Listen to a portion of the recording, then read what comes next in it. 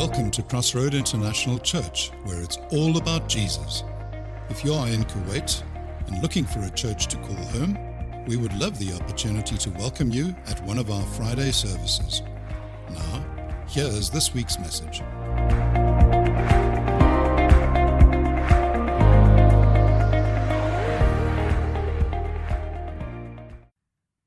What was that sound you just heard? It's called a feedback loop. So what happens, now I got the media team in front of me, they'll probably correct me afterwards. From what I understand is that sound information from the speakers goes into the mic, and then it goes around and around, and it speeds up very quickly until more and more information is processed, making a very loud sound. Am I correct?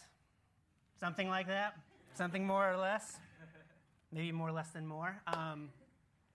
And we have feedback loops in all parts of our lives. You are hungry.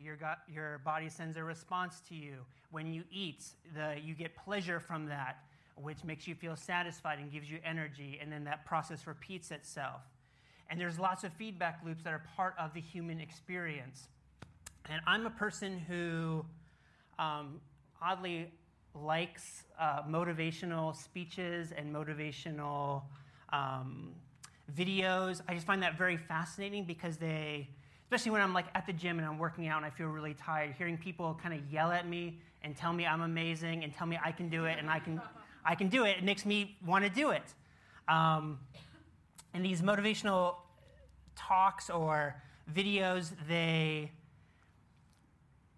tell you that you are amazing, you can do this, you are a wonderful machine. And part of that's true, but part of that's very broken.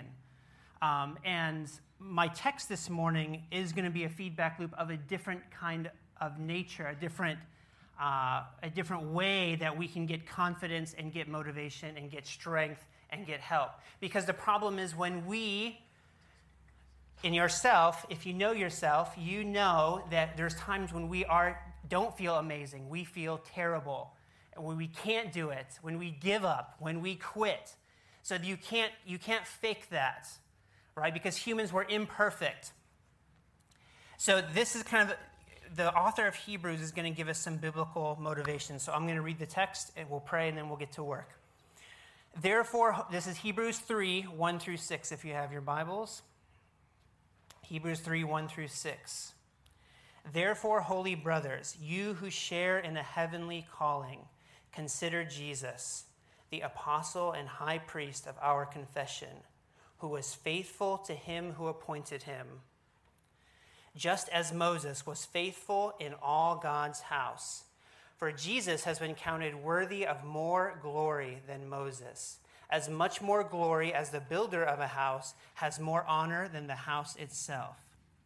For every house is built by someone, but the builder of all things is God. Now Moses was faithful in all God's house as a servant to testify to the things that were to be spoken later, but Christ is faithful over God's house as a son, and we are his house, if indeed we hold fast our confidence and our boasting in our hope. God, thank you so much for this day. Thank you for these people. I just pray that you would use the words from your text and my words to speak to them and change them and help us all to grow. We love you, Jesus. In your name we pray. Amen. Amen. So if you are new here, and I actually saw some new faces. I see new faces every week now, which is really good. We are doing the book of Hebrews. That's why we're in Hebrews 3. Now, this book is a challenging book, and I describe it more as a sermon than a typical letter. If you read books like Romans, you have truths that are built one upon the other, very foundational, and it goes up and up and up. However, with Hebrews, you see a lot of circular things and themes and ideas come back and forth and back and forth. So it sounds like he is preaching, the author's preaching more of a sermon, going back and forth to various concepts in the book. And the book is about encouragement and exhortation in the midst of sagging faith and persecution. So where they were likely, from what we don't know very much, they were likely Greek-speaking Jews in various synagogues, likely in Rome or Italy. Near the end of the book, he mentions, greet those from Italy. And we think, because the book is written in Greek originally instead of Aramaic, which would be more towards the east side, where Jesus did his ministry in Nazareth, the locus of control and change started moving western very quickly in the 20, 30 years since the death of Christ and his resurrection, to Rome, because Rome was the largest empire at that time, one of the greatest empires in human history. So the locus had changed, and Judaism was a big religion. It spread just beyond the area of Palestine and Israel. A lot of people were interested in it, and a lot of people came to hear about this community that had an answer, had a monotheistic God, the first one that had this concept. So you see a lot of people migrating to this. You see this in Acts when it says the Hellenists. If you look in the early chapters of Acts, the Hellenists are Greek-speaking Jews. So he's speaking to Greek-speaking Jews. It was written in the mid-60s AD. Around that time, persecution had just started happening. The Emperor Claudius was likely the emperor over this time because it said they were expelled. If you read later in the book, they were expelled from their homes, possibly in Rome. And it was going to continue to heat up under Nero. So he wants to encourage these people because they feel stuck. These people feel stuck. They don't know what their future is like. They miss their whole lives were focused on their faith in the God of Israel. And then what happens, they became Christians, and a lot of them were kicked out. The Jews were not interested in Jesus Christ as the Messiah. They had their own ideas of what a Messiah would look like, and they did not accept the messiahship of Jesus Christ. So they were kind of kicked out from that. The government also started working against them because as these people grew very quickly to thousands and hundreds of thousands, likely by the mid-60s, the Roman government is concerned. Like, who is this sect that is growing so rapidly and so fast, and they're willing to do anything for their faith, and they're fighting a lot with other people in our provinces, the Jews, which they've tried to keep peace with. So these people they're lost. They're stuck. They're confused. It's not the victorious life that God really had for them or that they imagined that God would have for them. They wanted to see Jesus come back quickly and return and wipe out their enemies, but that's not happening. They are struggling. They are poor. They are in turmoil. Their identity is being confused and ripped apart because they had this old identity. There's a new identity in Christ that they have, but they're kind of surrounded by people who are detracting from what they want to do as God's people. So this is where the author of Hebrews comes in and tries to encourage them and exhort them in the midst of this. So this passage is an encouragement and example of the faithfulness of Christ toward his people.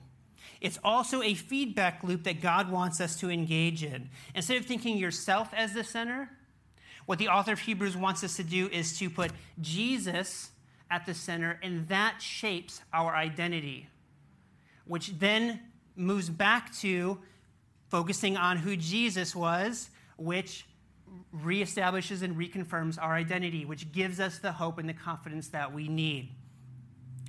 So let's get to work here. The first point I want to talk about is identity. It says in verse 1, "Therefore, holy brothers, you who share in a heavenly calling." So first we have to kind of move back a little bit, because what's the therefore referencing to? So if you can turn back to the previous paragraph. I'm not going to read the whole thing, but I'll start at verse 16. "For surely it is not angels that he helps, but he helps the offspring of Abraham. Therefore he had to be made like his brothers in every respect, so that he might become a merciful and faithful high priest in the service of God to make propitiation for the sins of the people. For because he himself has suffered when tempted, he is able to help those who are being tempted. So we can see, so the therefore is referring to all of that and more about Jesus disarming and defeating the devil. That whole paragraph, that's all referring to that because of who Jesus is.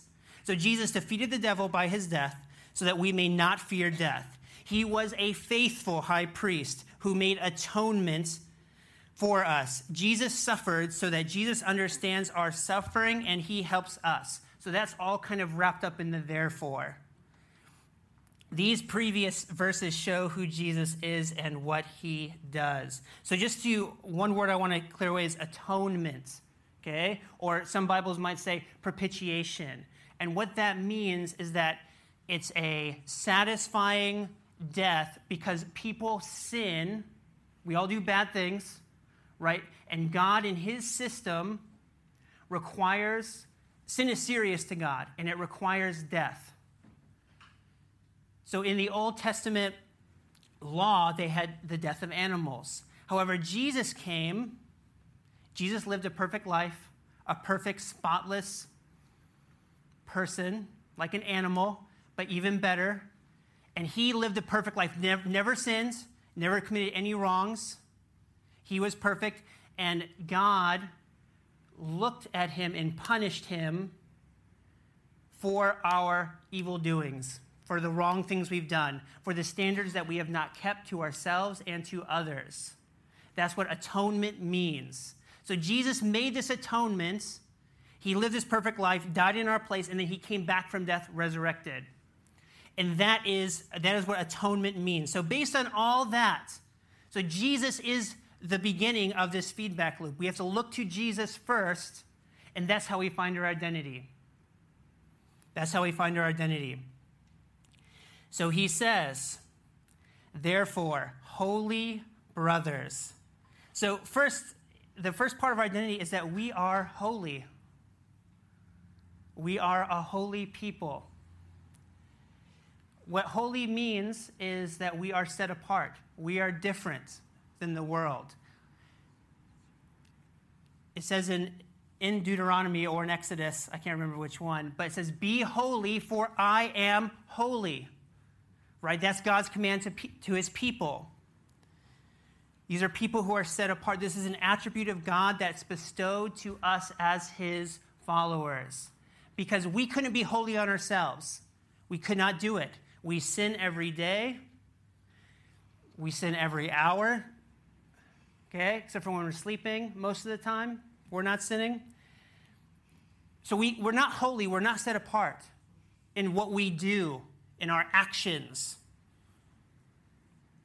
But we are holy because God made us holy. God made us holy by his death on the cross. Therefore, we can know, he's trying to tell them, you are holy. And of course he's not saying this because you see a few chapters later, he scolds them. He says, you guys are like children. You do not need solid food. You need milk.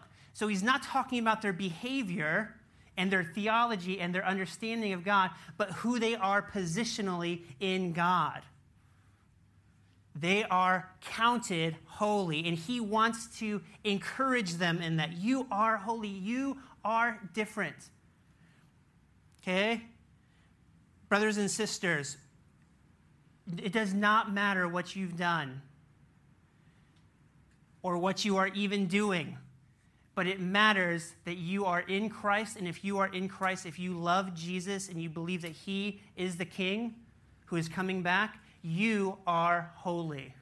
You are this, not based on your actions. He also says that holy brothers, that we are brothers. Even though he's a leader of the church, he calls them brothers. And this is what Norman talked about earlier. We are a family, right? They're not just, remember, they are scared. Their identity is confused. They don't know who their friends are. They probably lost a lot of their friends and their family members. So he says, no, you are brothers and sisters in your congregations.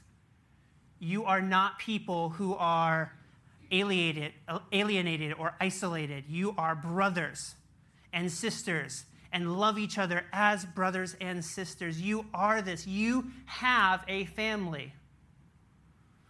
You have a family. And that's God's word is always timely because it's timeless. It's timely to us because many of us have left portions or all of our family behind to live here in Kuwait. And that is hard, and that is a real hurt that many people have. And maybe you feel alone and you feel isolated. But no, he's saying you, one another, are brothers and sisters with each other. You are a family. This is what Norman was saying earlier. You are family. We are a family. And that's why, I'm the life group guy, so I'm going to say this, but that's why life groups are so important. Because it is hard, as a family as big as ours, to build those relationships. But in a smaller group, you can get to know each other and love each other and care for each other and serve each other and suffer with each other, all the things that real families do. So if you're not in a life group, see me afterwards or Pastor Norman or somebody else, okay? We are also heavenly called. You share in a heavenly calling. So in Hebrews, heaven refers to a couple different ideas, and they're all kind of amalgamated together. Heaven refers to the ultimate, the best, and the clearest. It talks about, in later chapters, the copies of the heavenly things and the heavenly Jerusalem, which is better than the earthly Jerusalem. But it's also talking about the actual place. Jesus passed through the heavens, and in 12:23, talks about those enrolled in heaven. So he's talking about both the ultimate and the actual place, heaven, where we go when we die and we are with Jesus. So you are called to this. And this is something I think we do a good job claiming that we are brothers. But I think we struggle to claim this. You know, there's a false idea that goes something like this, that we are not if we are too heavenly minded, we are not of any earthly value, right? If you're only focused there, you are not going to focus on here. But that is not true. That is false. That is a lie. We can only have maximum impact here by thinking about where we will spend eternity. Because if your mind and your body and all the things in your life are on here, we will not make sacrifices for Jesus. Because we think our job is too important. Our family is too important. My relationships now are too important. The favors I need done are too important. So we will, if we're only focusing on this earth, we will not make those risky choices. Our comfort is too important, right? I want you to see this, that no, our final destination is to be with Jesus forever in his new kingdom where there will be no pain or sorrow or death. We are called in that direction, okay? You are not just called to work a job and to make money while you're here in Kuwait. You are more than that. You have a heavenly, eternal calling. However, if you know and you believe, you truly believe deep down to your soul, viscerally, if you know this, that you are bound for heaven, you will be able to take those risks and make those hard choices that would promote Jesus but might not promote your current situation. Because Jesus comes first.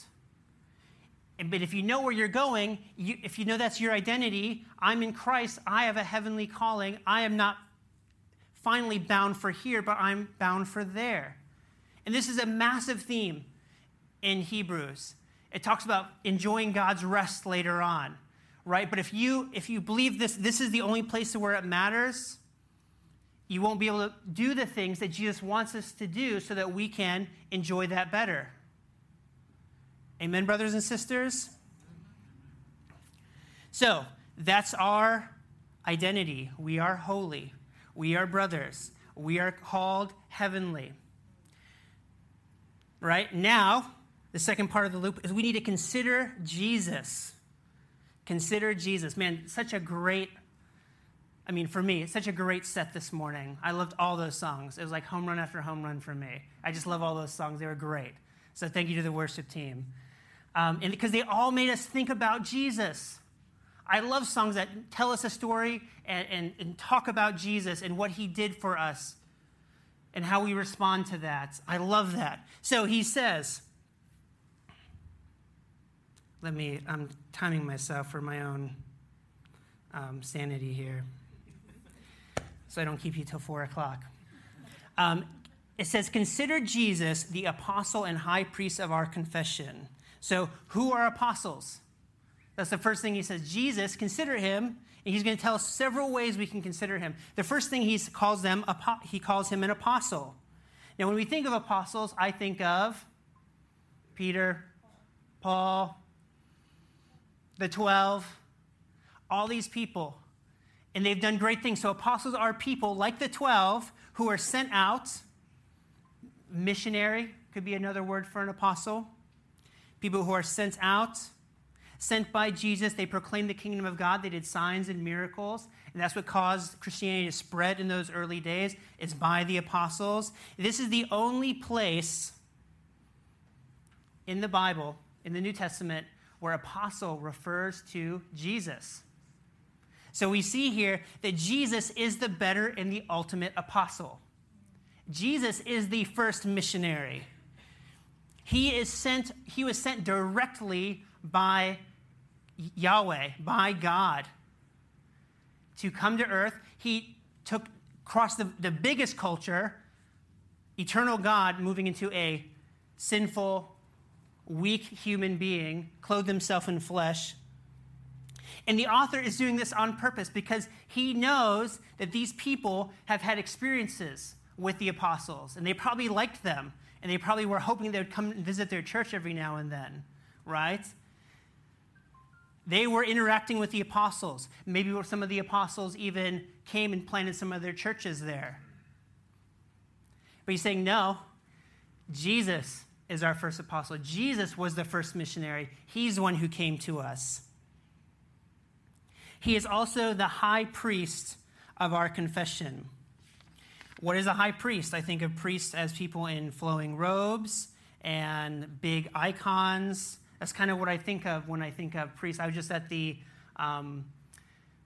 cathedral doing a performance this last week, and it has all that. Flowing robe, making cross signs, incense, big icons, stained glass windows. It's very interesting. But so what is he referring to here? In the Old Testament, the Old Covenant was mediated and set up by priests who were around this tent, or it's called a tabernacle, where God had specific patterns and ideas set up, and there were sacrifices made all the time.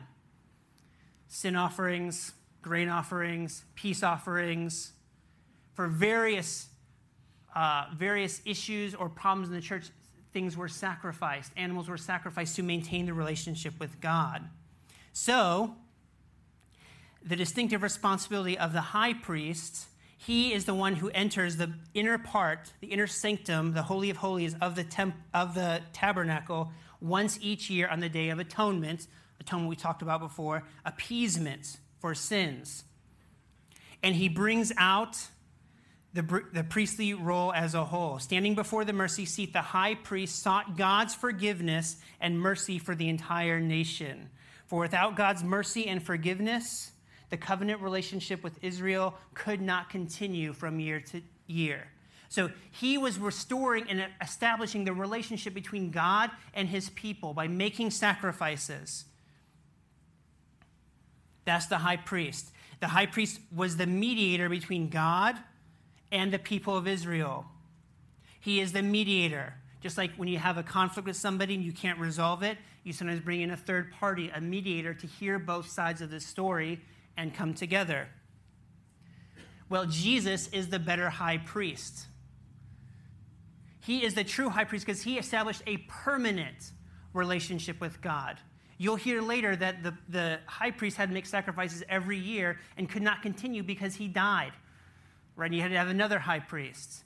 Jesus has an indestructible life. And he made a sacrifice once for all for us. So he brings us in a perfect relationship with God, which allows us to be holy.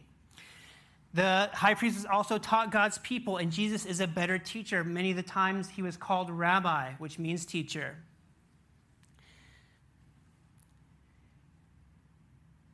His mediating power renders us perpetually holy in his sight because of the great exchange, which means that not only does God take away our sin through the blood of Jesus, but we also get God's righteousness through the blood of Jesus. He lived a perfect life, and we get that, right? He takes away all of our sin, removes that, and in place, we get all Jesus' righteousness. So he is a better mediator, a better high priest. The high priest of the Old Covenant could only take away those sins for a short time until the next sin or the next year came around. And it says in Exodus that we are a kingdom of priests. Right? This guy, as I've read this over and over again, this guy is a master and an expert in the Old Testament, better than I can ever be. But he even references that he's our high priest and we are a kingdom of priests. And he probably has this idea in mind that we are priests, we are God's children, and he is our high priest. We look to him. Jesus is also faithful to God. It says, he who was faithful to him who appointed him. And faith and faithfulness, you will see these twin concepts throughout the book of Hebrews.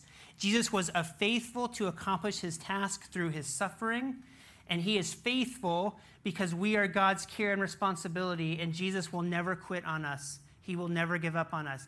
He is faithful. We try to be faithful, but we mess up all the time. But he's saying, no, Jesus is perfectly faithful. He will not let you go. He will not let you down. That's what he's trying to tell them and tell us. He is faithful to us. He will not let you go. It does not matter what your circumstances are. God is going to see you through them, and he will deliver you from them, God willing. He says, just as Moses was also faithful in all God's house. So who is this Moses guy? So first of all, the author of Hebrews is using these concepts.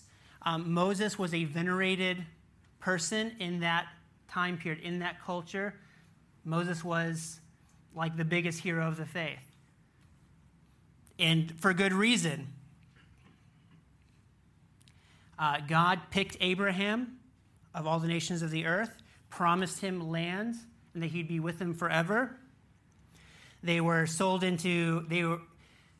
came to Egypt because there was a famine, and under Joseph, they populated and spread there to likely a couple million, but the Egyptians were afraid of this relationship, so they enslaved them. And they were enslaved for several hundred years before Moses enters the scene.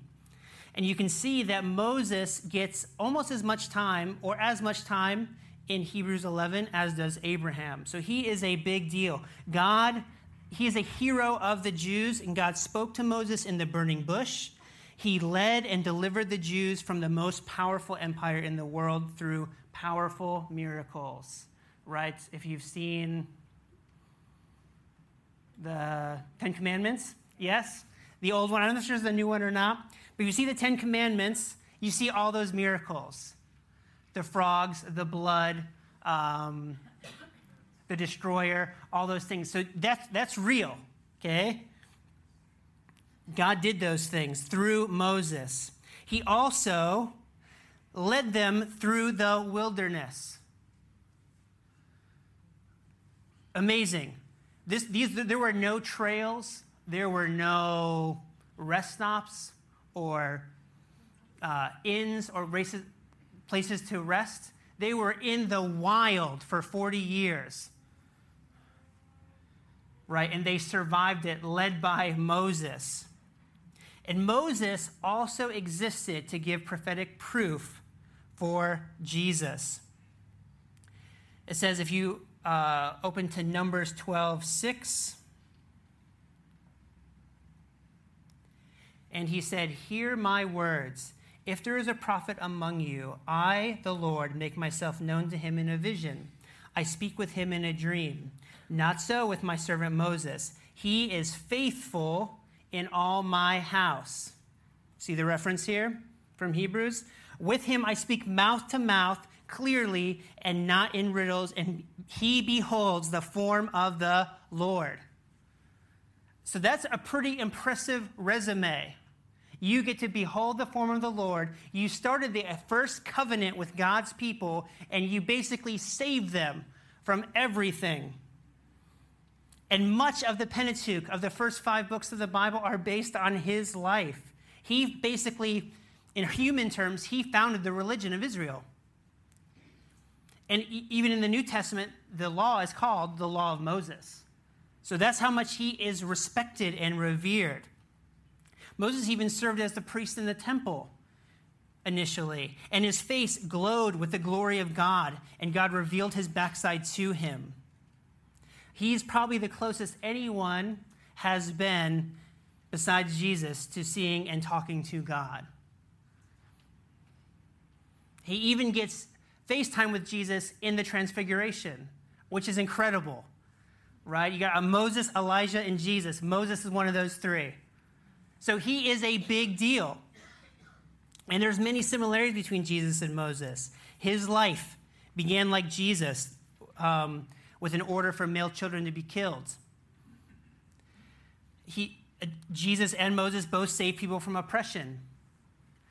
Moses saved them from the Jews. Jesus healed many sickness and diseases. They both knew God's name as Yahweh.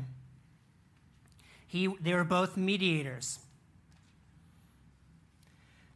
Also, Moses was venerated looking back, but he was rejected at the time by his people, by his sister-in-law, and by many others. They did not want him as a leader, much like Jesus. So Moses is not a bad guy. He's an amazing guy. And he's saying he's faithful like Moses was faithful, right? So not a slam. But then it says Jesus gets more glory than Moses. For Jesus has been counted worthy of more glory than Moses, as much more glory as the builder of a house has more honor than the house itself. For every house is built by someone, but the builder of all things is God. When people do something amazing, I'm trying to think of glory in a non-religious context, but I think of it as weight or honor or value or splendor or brightness or praise.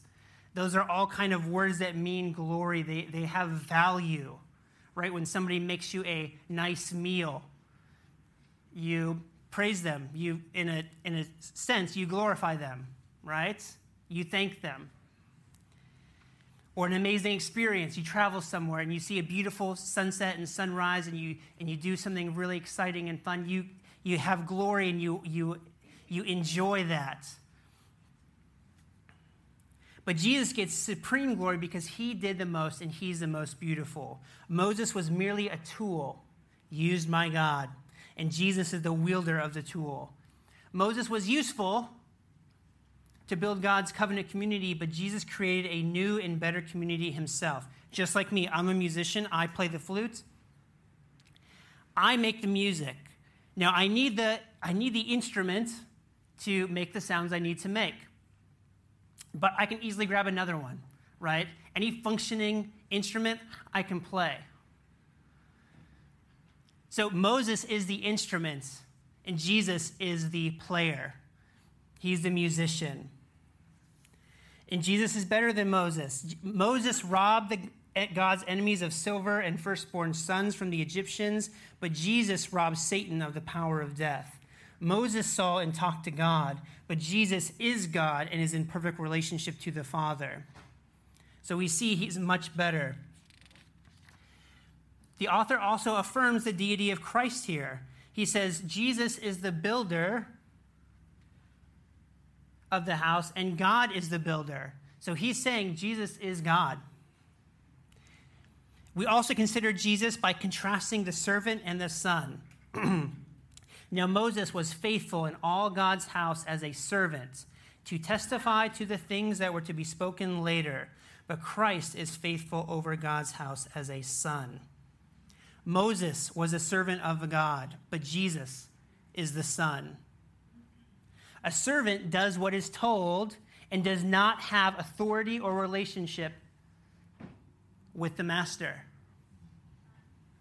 Right? I have a nanny who takes care of Elliot while we're at work. We respect her and we pay her, but he will likely go through several nannies and caretakers over his life. But Elliot will have a relationship with us for the rest of our lives, and he will inherit everything I own one day. He will have increasing authority in our house.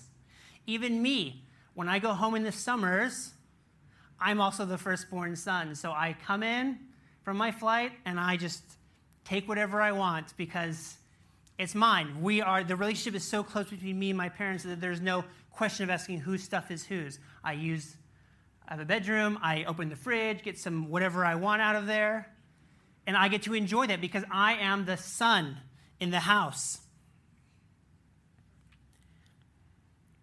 Moses was a type and a shadow of Jesus, the prophet who will come like me. Where it says in the middle of verse 5, to testify to the things that were to be spoken later. If you can look at Deuteronomy 18, 15 to 19. This is already read this morning, but I'm going to read it again here. The Lord your God will raise up for you a prophet like me from among you, from your brothers. It is to him you shall listen, just as you desired of the Lord your God at Horeb on the day of assembly, when you said, let me not hear the voice of the Lord my God or see this great fire any more, lest I die. And the Lord said to me, they are right in what they have spoken. I will raise up for them a prophet like you from among their brothers, and I will put my words in his mouth, and he shall speak to them all that I command them. And whoever shall not listen to my words that he shall speak in my name, I myself will require it of him. So Moses was a faithful servant. But you see, the author of the Hebrews is saying, basically Moses was an instrument only, and to testify of the greater person, Jesus, to come later, a prophet like myself. He told the people of Israel that to look for a prophet like me. So Moses was a faithful servant, but he is worth of infinitely less glory than Jesus. And I want to ask you, what good things, Moses is not bad, he's a good thing. What good things are you putting at equal or more value than Jesus?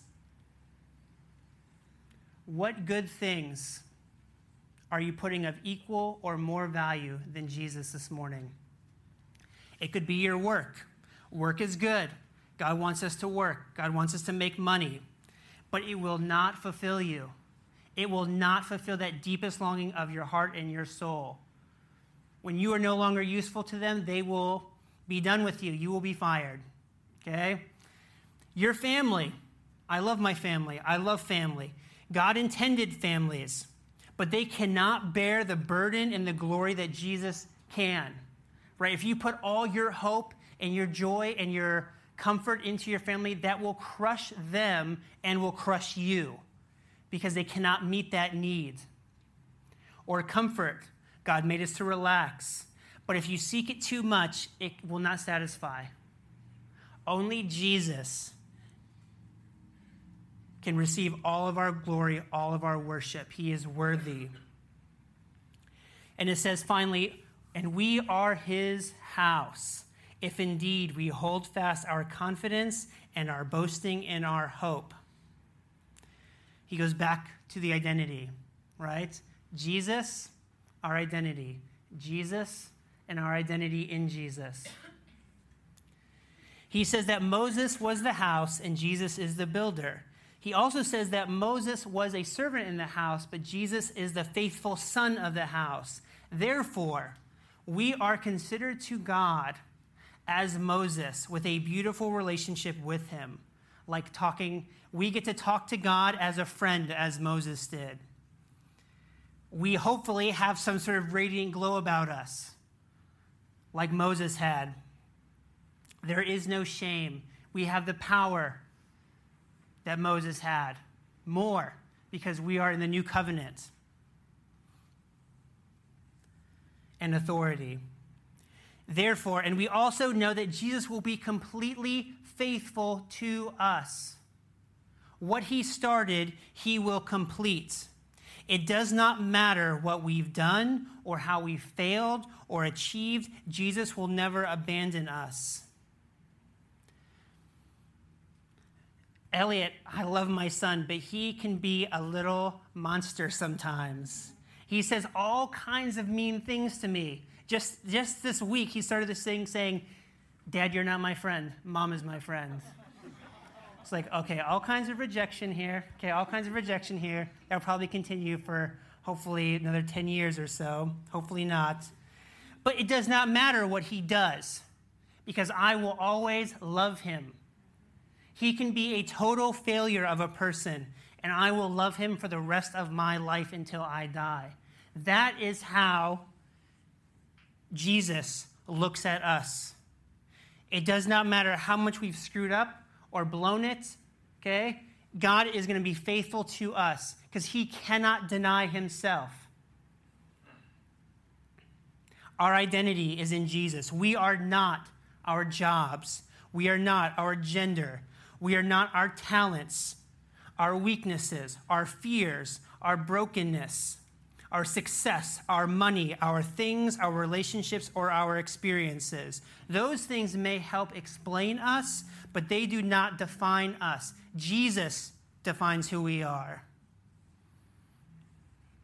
When we do not need to try harder and do better, but rather trust that Jesus has us.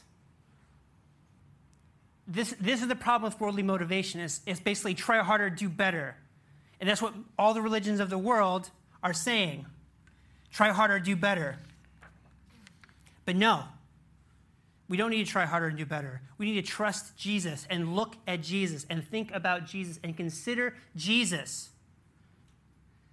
And that will shape and change our identity. And don't give up. Keep believing. Keep trusting. Keep considering Jesus. Keep boasting in Jesus. Not all these earthly things, these will all pass away. And you know this, if you spend any time on this earth, all the things we've sought after as non-Christians or even as Christians sometimes, they do not satisfy. They cannot satisfy. God made it that way. In conclusion, as we do this, as we think about Jesus, consider him, who he is and what he's done, it will shape our identity. And we consider Jesus and we compare him with the things and the people in our lives, good or not so good, and show that Jesus is better. It will strengthen our hope in Christ. So he is faithful, so we can be hopeful. Know that you are holy based on Jesus, that you are part of a greater calling than this earth and bound for heaven. Consider Jesus, the one who restores our relationships with God perfectly and is more faithful and better than any other person, possession, power, or pleasure, and continue to hope and boast in him alone. Know Jesus and his salvation. Our identity is in him. We think about Jesus. We compare him to other things, and we respond in hope. I hope that we can break the cycle of self-motivation and victory in ourselves and find our identity in Christ and be motivated because of him.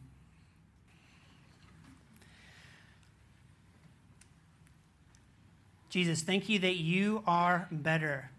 You are a better high priest. You are a better prophet. You are a better hope.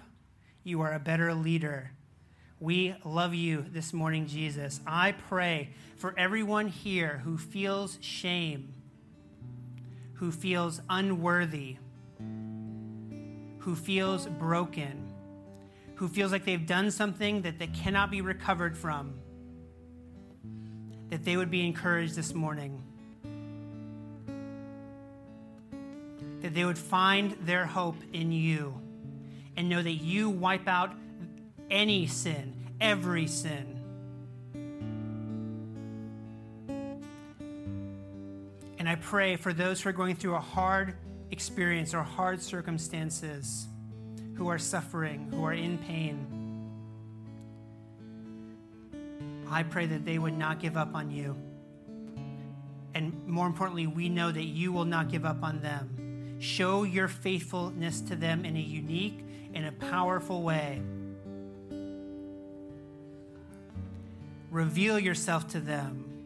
Give them a revival in their hearts towards you. Manifest yourself to them.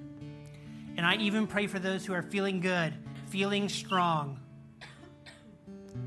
I pray that even then, this would be a great time to dig in to the person of Jesus, to read about Jesus, to study him in the Bible, in books about Jesus, so that when the waves come and the hard times enter in, they would be prepared and ready for it. I thank you for my holy brothers and sisters who are bound for heaven with me, that you would bless them, you would reveal yourself to them this week, that they would consider you, and we would all consider you better and put you first and foremost in our lives. We love you, Jesus, and we ask for this in your name. Amen.